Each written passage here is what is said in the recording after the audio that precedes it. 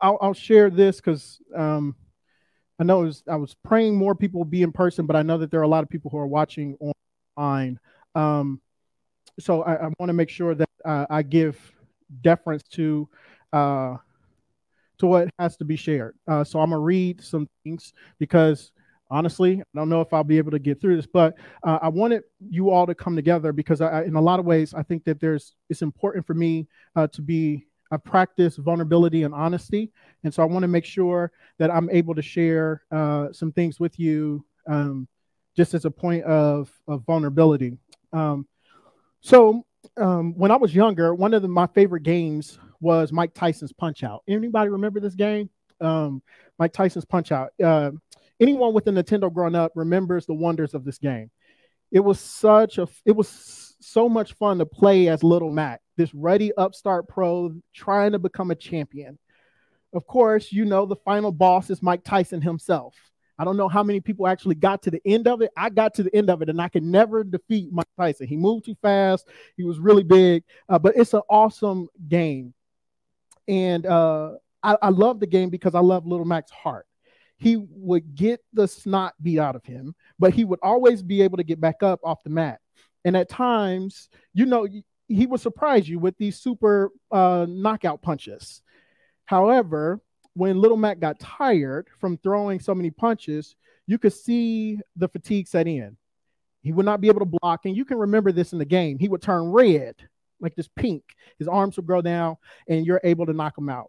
And if you were not careful, no matter how much heart he had, he simply could not get back up. And you would have to start the entire process over in the journey again. In a lot of ways, the journey with planting Reconcile reminds me of Little Mac, a church plant trying to beat the odds to become a sustaining, life-giving church in a historic African-American community riddled with its fair share of hardships. From our inception, we had a heart and saw some amazing victories. We were able to serve our community in countless ways. We became the unsung heroes behind the scenes. That was super rewarding. And we built trust with the persons of peace in our community. And we were afforded seats at the community table, which to this day are amazing. Early on, one of our church advisors, who's here with me today, would tell me that we have stories that other churches dreamed of. A community was formed of people in love with God from various walks of life. And we saw people get married. We sent couples out. Ministers get licensed. Men and women get empowered. And people trusting in Jesus. And literally, we baptize people around the city and the state, which is really cool. And all of these things, I've been blown away and extremely grateful. Words cannot express how much these moments have fueled me to continue to lead this beautiful church. God has done and is doing a good thing here, and I am so thankful to have been a part of this journey. With all of the good, however, there have been many knockdowns. Early on in our church, we moved to Lincoln Heights after being in Pleasant Ridge. There was the pain of that season really knocked the wind out of us as a church. We lost a ton of people, a lot of finances, but we weathered the storm. We got up off the canvas, bloody, but our heads were unbowed. Shout out to my fraternity for that. In a community seen as tough, it meant that we were facing an uphill battle funding-wise. Knowing this, if you know me, I've worked 2 extra jobs to try to make this work. But when one of the jobs ended earlier this year, it put a stress on the church financially to try and cover expenses that we simply could not. Of course, we are thankful for last gifts that have been a blessing, but sustainability hasn't even been a word that we could consider. And on top of this, partners we thought would support us didn't. And, the well of churches that we went to got dry. Opportunities for me as a bivocational or at times a trivocational pastor were just not realistic. And this blow kept us on the canvas for a while. But we have tried to stagger back to keep fighting. Planting a church is hard, but planting one in a pandemic is even harder. We all had to face new realities, but this one had caused the hardest hit to our church.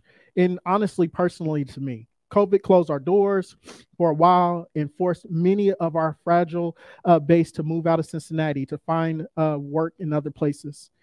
And although we've tried our very best to invite others into gatherings, into our spaces, it's been sparse at best. Although we are thankful for those who come, such low turnout has a way of having negative effects on the pastor's psyche. And if I'm honest, Sundays are joy and they can be hard because on one end, I'm excited to gather with the body, but the reality is that I'm not sure who will show. Most of the time, it's a handful of us, and that's hard, if I'm honest. The knockdowns we face, we always seem to bounce back. But if I'm honest, as the pastor of the church, I feel like Little Mac kind of tired and punched out. I've given Reconcile all my all, and the knockdowns have forced, that we faced to hurt to the point that personally, I don't think I have it in me to get back off of the canvas anymore. I've tried so hard, but it's at this point where I'm realizing that me getting back up to try to rally this church again may actually cause damage to my family and I.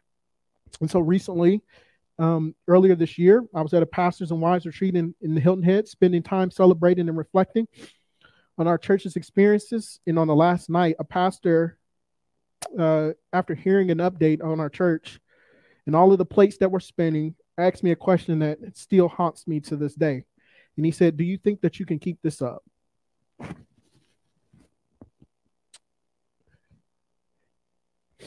It haunted me because I knew the answer that I've shied away from for a while, and that's that I can't.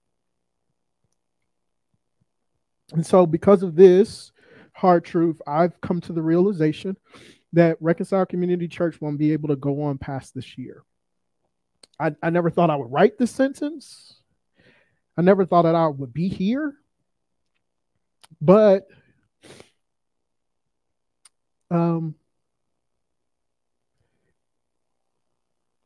it's this time where I know that it's appropriate, and this is an appropriate place for me to do it.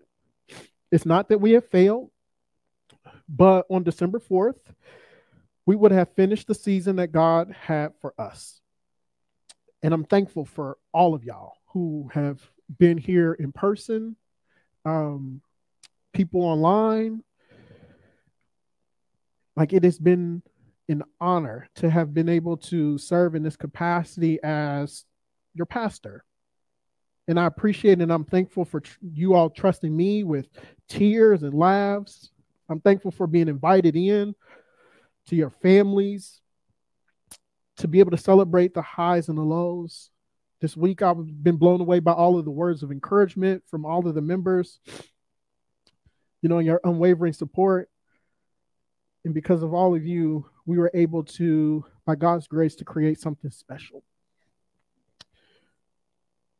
And so what does this look like for us in the coming weeks? As I said before, our final Sunday will be December 4th. And then I can't really tell you what happens after that for my family and I. We're still trying to decide that, but I do know that the Lord has been like rest and recover. I know on December 3rd, we'll try to plan, if the funds are there, to try to plan to mark a moment on December 3rd, that Saturday.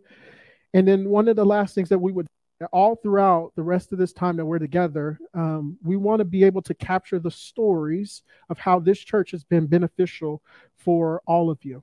If the church has benefited you in any type of way, we want to be able to capture those stories, if you're online or if you're in person, to be able to remember this moment, to make, as I've always told you, an altar of remembrance, that we can look back, and even though this church may not exist, we can still say, look what the Lord has done.